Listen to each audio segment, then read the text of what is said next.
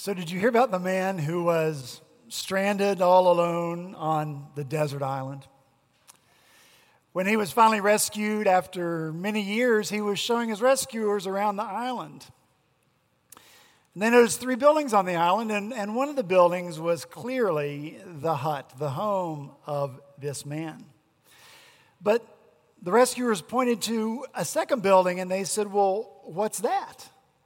And the man replied, "Oh, that's where I go to church." Well, then the rescuers pointed to the third building that looked an awful lot like the second building, and they asked, "Well, what's that?"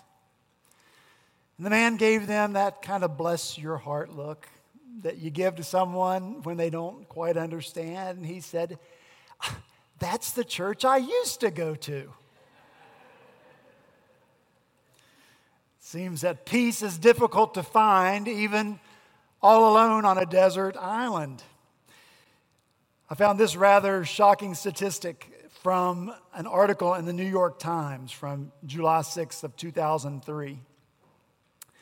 Of the past 3,400 years, humans have been entirely at peace for 268 of them, or just 8% of recorded history.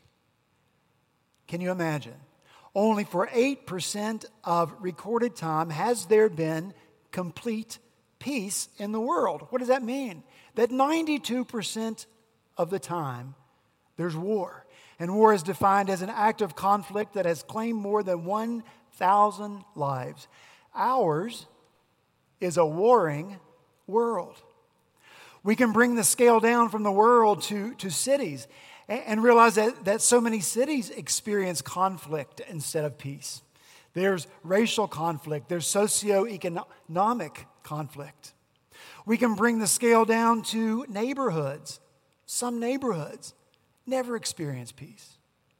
We can bring the scale down to neighbors. Neighbors live in conflict with each other. Just Google neighbors killing neighbors and read some of the stories. I did. We can bring the scale down further to the home. Too often, the home is a place not of peace. Too often, homes are a place of conflict, and sometimes, sadly, even violence.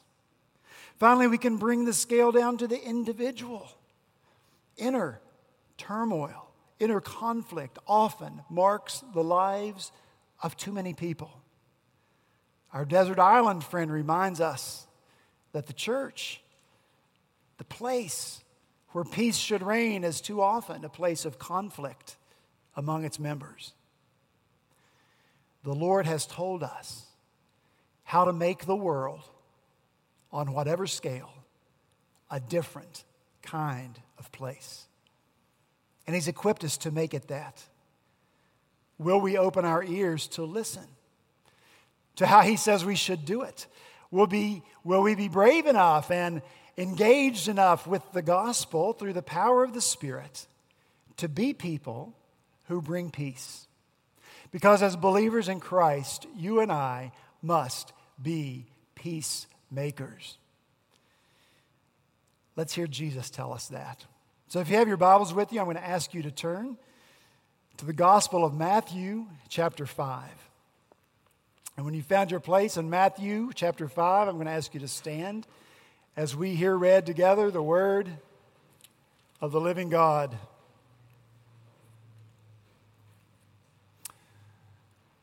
Matthew chapter 5, beginning in verse 1, this is the word of the Lord. Seeing the crowds, Jesus went up on the mountain, and when He sat down, His disciples came to Him. And He opened His mouth, and He taught them, saying, "Blessed are the poor in spirit, for theirs is the kingdom of heaven. Blessed are those who mourn, for they shall be comforted. Blessed are the meek, for they shall inherit the earth. Blessed are those who hunger and thirst for righteousness, for they shall be satisfied. Blessed are the merciful, for they shall receive mercy. Blessed are the pure in heart, for they shall see God.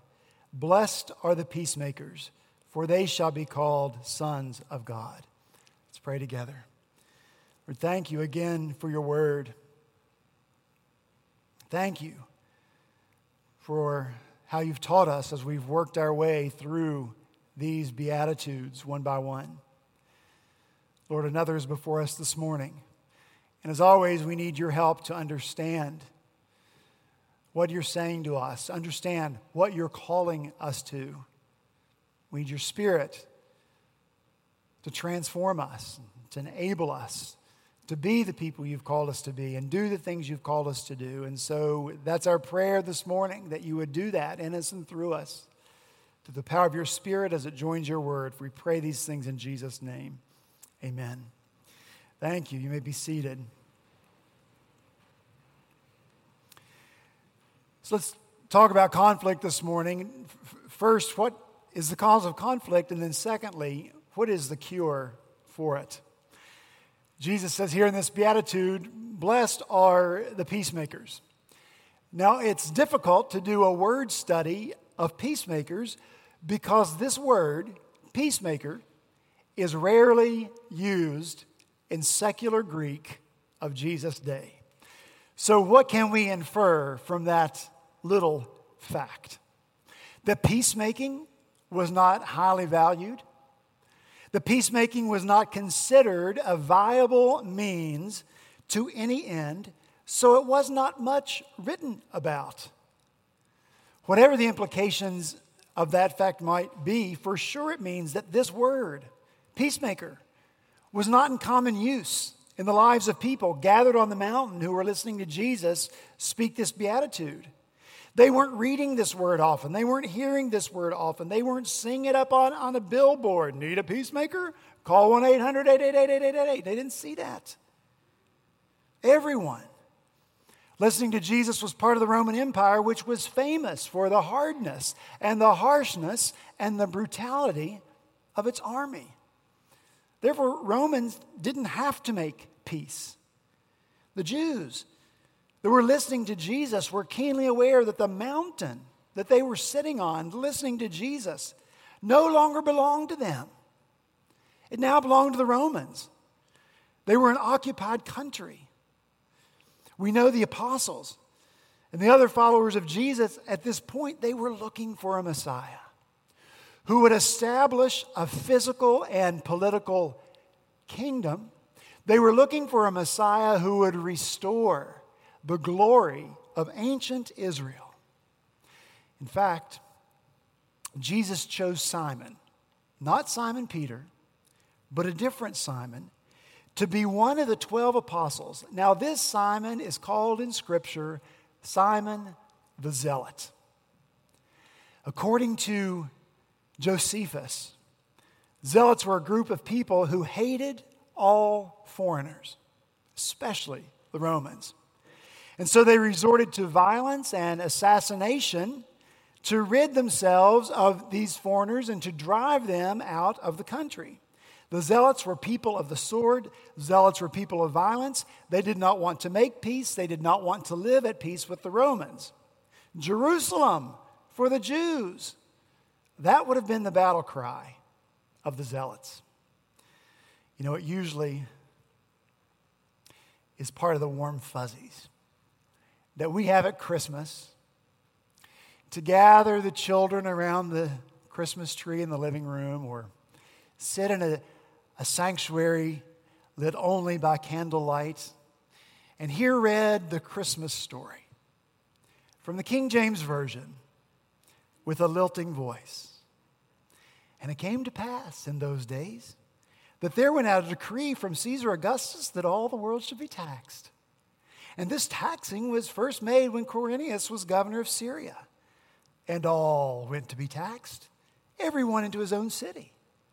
And Joseph also went up from Galilee, out of the city of Nazareth into Judea, into the city of David, which is called Bethlehem, because he was of the house and lineage of David, to be taxed, with Mary, his espoused wife, being great with child.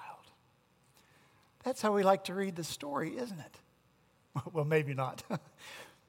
But if you were a Jew forced to make one of those long, expensive, inconvenient, intrusive trips, if you were required to pay those oppressive taxes to the Romans, you might read that story a little differently, especially the word taxed.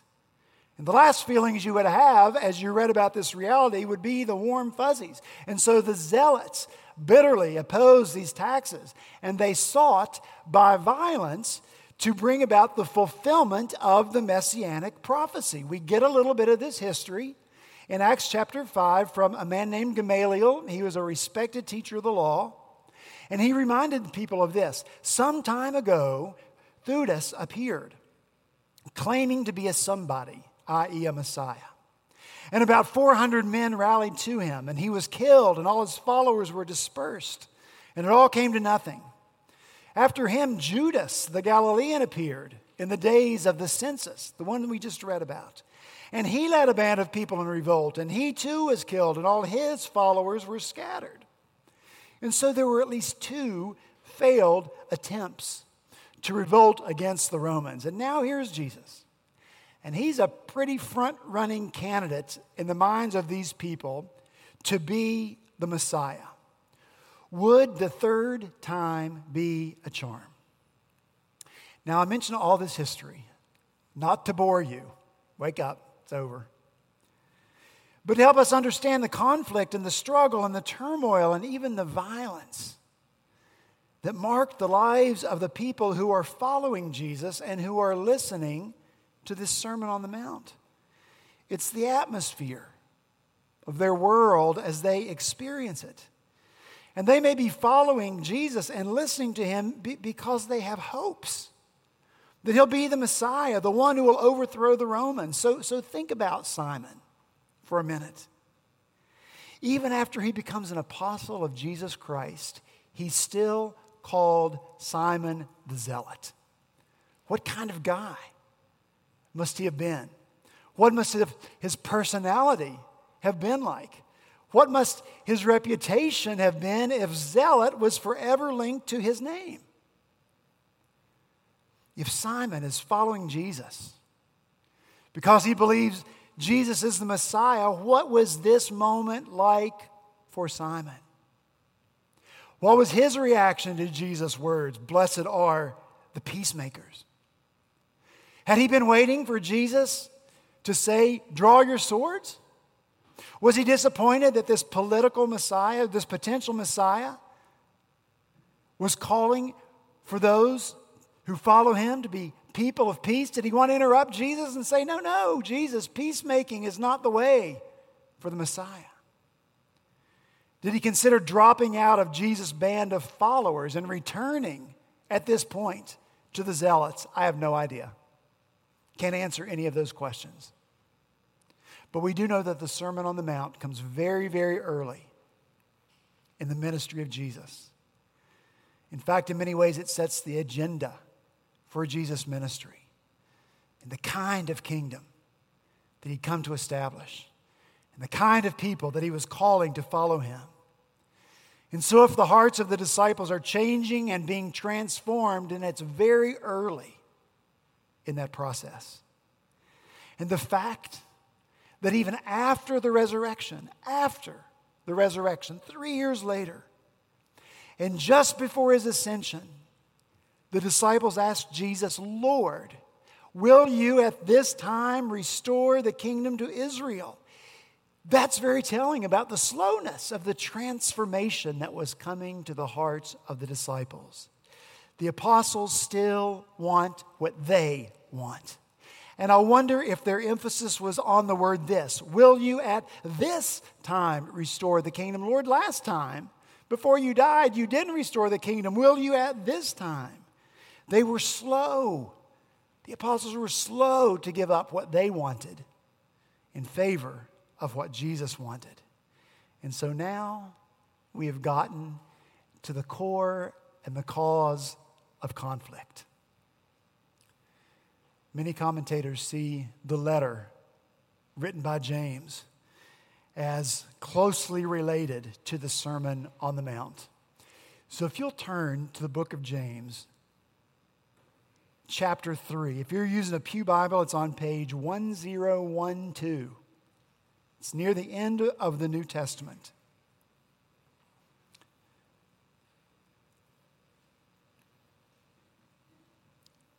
Page 1012 in the Pew Bible, James chapter 3. Listen to this. For where jealousy and selfish ambition exist, there will be disorder and every vile practice. But the wisdom from above is first pure and then peaceable. Notice that order. Like the Beatitudes, pure in heart, peacemaker, pure and peaceable. Gentle, open to reason, full of mercy and good fruits, impartial and sincere. And a harvest of righteousness is shown in peace by those who make peace. What causes quarrels and causes fights among you? Is it not this, that your passions are at war within you?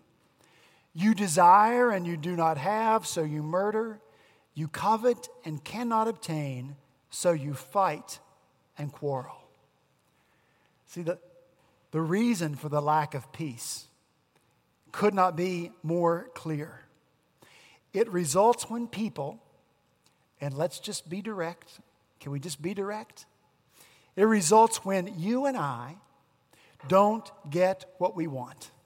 We have a passionate desire for something. We desire things, we covet what other people have, want it for ourselves. Sometimes we're passionate about ideas. Sometimes we're passionate about the way things ought to be done. And when we don't get what we're passionate about, whatever it is, we fight and we quarrel. And until we're honest about that, we won't have much peace in our own lives. And we certainly won't be able to bring much peace to others. So every time conflict comes into our lives on whatever scale, we have to put that conflict through this grid. Is this conflict because I am not getting what I want? Is this conflict because I am unwilling to give up something I want? Is what I want what Jesus wants? That's what we've got to do. As a zealot, Simon was dedicated to exclusive nationalism, Jerusalem for the Jews. He was convinced violence was the way to accomplish it. As long as he held on to those views, he would have no peace because it's not Jesus' way. Jesus is not nationally exclusive. Jesus is an every tribe, tongue, and nation kind of guy. Is that good news? His love and his salvation is for all kinds of people from all over the world. But Jesus will not win that salvation through the sword. In fact, when Peter drew his sword on the night they came to arrest Jesus in the Garden of Gethsemane and cut off the ear of the servant of the high priest, Jesus says, "Put away your sword. Those who use the sword will die by the sword. Don't you realize that I could ask my Father for thousands of angels to protect us, and he would send them instantly? But if I did, how would the scriptures be fulfilled that describe what must happen now?" Simon, the zealot, witnessed what Peter did. He heard the words Jesus said. Peter's way of dealing with the situation was instinctual. It came from a deep love for Jesus and a desire to protect him. And so inasmuch as that's true, Peter's action was justifiable. I did it for you, Lord. But it wasn't Jesus' way.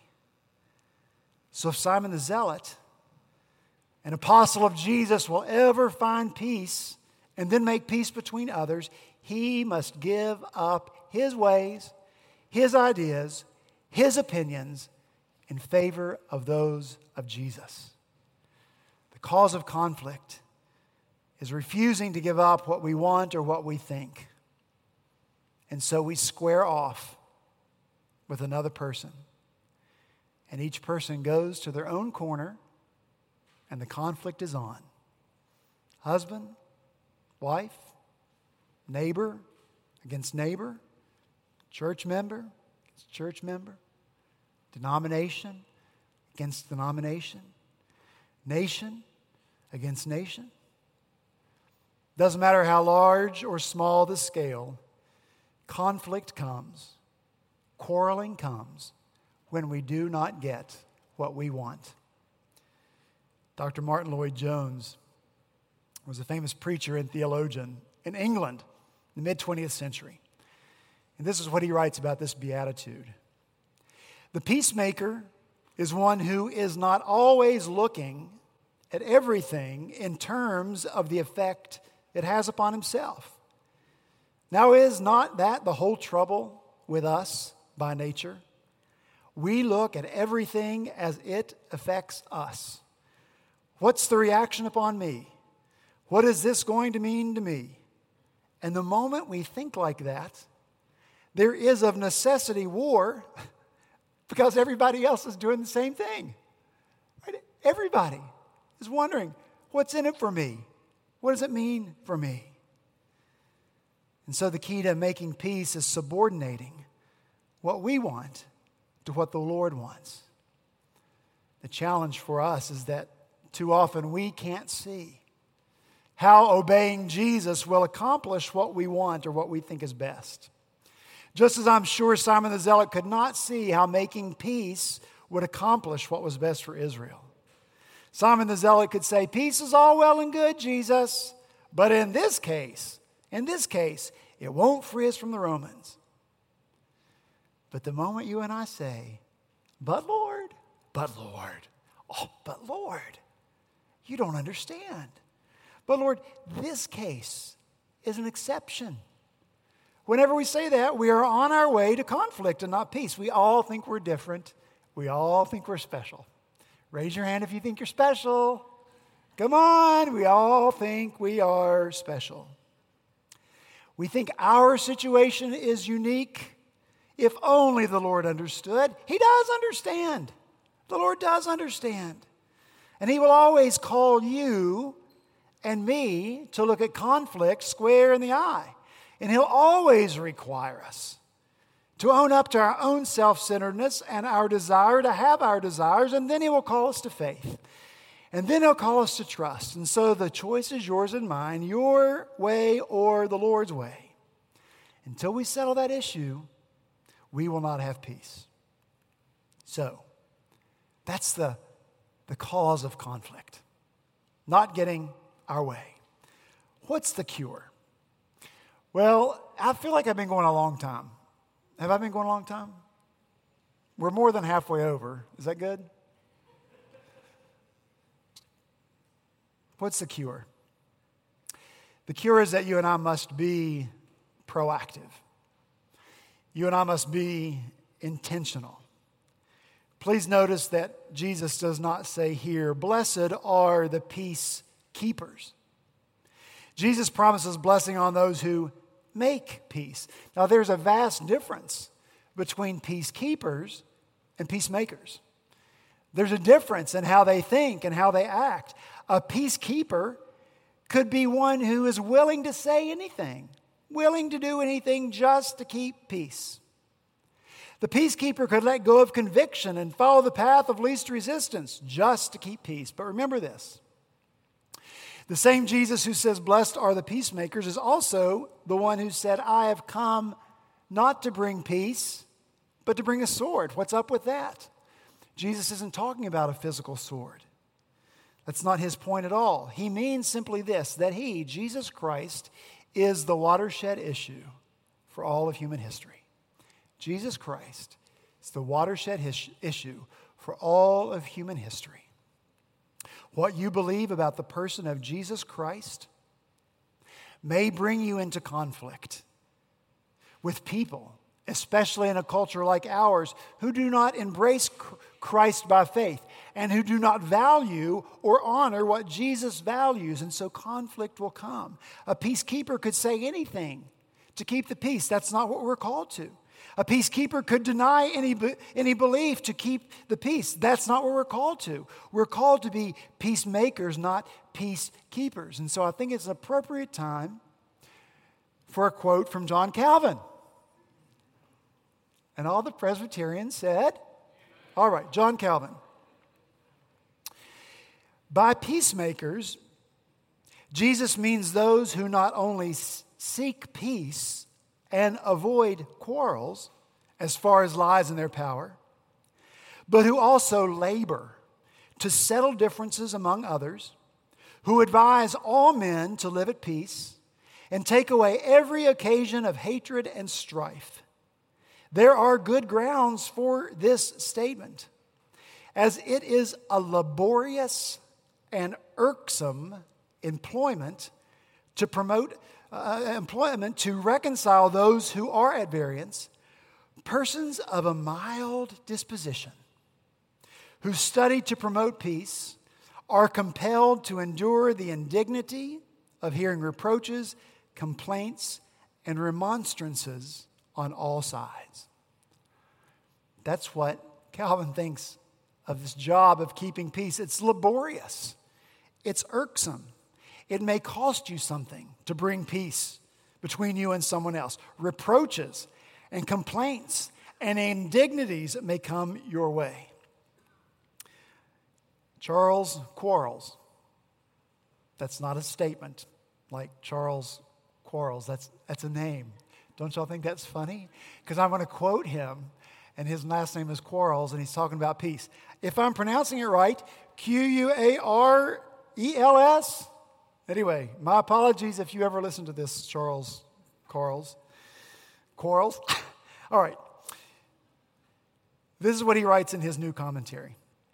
The ministry of peacemaking involves putting an end to conflict by refusing to postpone apologies or restitution, refusing to seek revenge, humbly serving one's enemies, and having a love for others that is stronger than their hatred.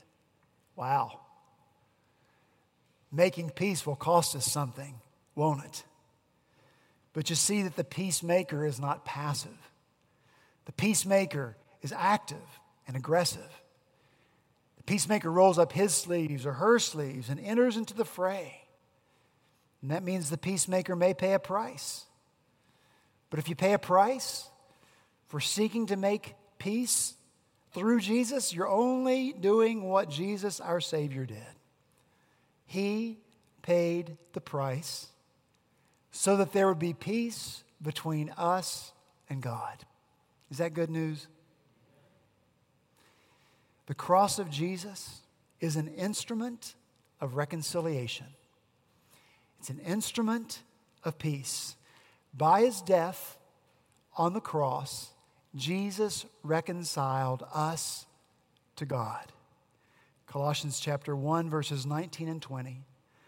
For in Christ, all the fullness of God dwells in bodily form. And through him to reconcile to himself all things, whether on earth or in heaven, making peace by the blood of his cross. Jesus has made the perfect way for there to be peace between warring parties, between us and God. So first and foremost, being a peacemaker makes all of us evangelists. Ones who know that the cure for the greatest conflict is the gospel. Scripture is clear. We are enemies of God. Romans 5:10, for if while we were enemies, there it is, enemies, we were enemies of God, we were reconciled to God by the death of his Son, much more now that we are reconciled, shall we be saved by his life. Enemies of God. In and of ourselves. We didn't want what God wanted. In and of ourselves, we weren't reconciled to his thoughts and to his ways. And that's why the word peacemaker is so rarely used or found in ancient Greek. It's the reason why only 8% of recorded history has been marked by peace. We don't want what God wants. We don't value what God values. He is a God of peace. He's a God who sent angels to proclaim peace on earth. It's why he named his Son, what? The Prince of Peace. Because through Christ, God seeks to reconcile all things to himself. He wants the rebellion that's caused by sin to cease so that peace can reign. If you and I will be peacemakers, we've got to be people of this truth. You're an enemy of God. You're opposed to His right and good ways, but through faith in Jesus, He forgives your rebellion. Is that good news? Through faith in Christ, you can change from an enemy of God to a friend of God, and you will know true peace. Is that good news? Only through faith. And that's the truth that you and I have to tell people. It's our commission here in this Beatitude. And in 2 Corinthians 5, that says, God, who through Christ reconciled us to Himself, gave us the ministry of reconciliation. That is, in Christ, God was reconciling the world to Himself, not counting our trespasses against us. Is that good news? Entrusting to us the message of reconciliation. Therefore, we are ambassadors for Christ. God making His appeal through us. We implore you on behalf of Christ to be reconciled to God. We've been talking for over a year about people of peace. Those people that are in our lives who are not yet believers in Christ. People who know that we're believers and for some odd reason they like us anyway. And they want us to be in their lives anyway. These people of peace need to find peace with God. You can help them make that peace. Not only for them, but for others. And so the vital question is this.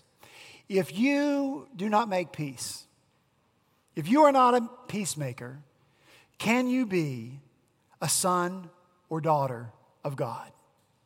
Can you and I opt out of this beatitude? Blessed are the peacemakers. The reason we should retain the original Greek sons here instead of the more gender-neutral children is this. It's very specific.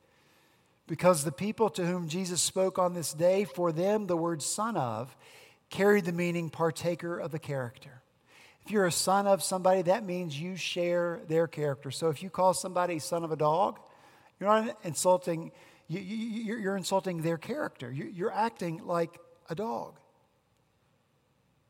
If you have really found peace with God through Christ, if you really understand that that means that rebellion against God, your rebellion has been forgiven. If you understand that God sees you now as a friend and not as an enemy, how could you not want peace for others? How could you hold on to and even nurture conflict with someone else? How could you not forgive as Christ forgave you? How could you not encourage others to make peace? If you are truly a son or a daughter of God, you will be like your Father. I will be like my Father, and we will be peacemakers. What a blessing. To be the instrument used by God to bring warring people together, to help heal and restore and reconcile broken relationships, to see families brought back together, to see friends brought back together. What a blessing to be the person or the kind of person who so gets the gospel, who in meekness and poverty of spirit so understands the magnitude of what you've been forgiven that you can forgive others. Be a peacemaker. Be willing to change the statistics, to up that low percentage, to help this world, your city, your neighborhood, your neighbor, your family, your church friend, find peace in Christ. Christ is the only cure for conflict. We will only have lasting peace. We will only make lasting peace through Christ. That's it. Everything else will fail. Everything else will fall short. Everything else will be sinking sand. Only when we proactively choose to live by faith in Christ, only when we proactively proclaim Christ in the midst of conflict, will peace be found. Let's pray. Father, we want to reflect your character. Thank you that we can call you Father. Thank you that you call us sons and daughters. That comes with an obligation on our lives, Lord. And that is to reflect the character of the one that we so thankfully call Father. Lord, you are a God of peace throughout Scripture from start to finish. That's how you reveal yourself to us. A God who seeks peace, the peace that was destroyed in the garden when sin entered the world for the first time. Ever since, Lord, it's been your mission to restore peace between yourself and sinful, rebellious people. So, Father, I pray that we would reflect your character and that we would long to be people who make peace. Lord, we can't have peace in our lives. We can't make it with others. If we trust in or stand on or rely on anyone else but you, Lord, you have to be our solid rock, unchangingly so. And from that awesome relationship, Lord, we can make peace with others. I pray, Lord, that you will do this for your glory. We know it's the desire of your heart. We know you've made provision for it. We know that you've empowered us to do it. So, Lord, inspire us now to go out and be your ambassadors so that our feet may be called beautiful because we bring the good news of peace through faith in Christ. We pray these things in Jesus' name. Amen.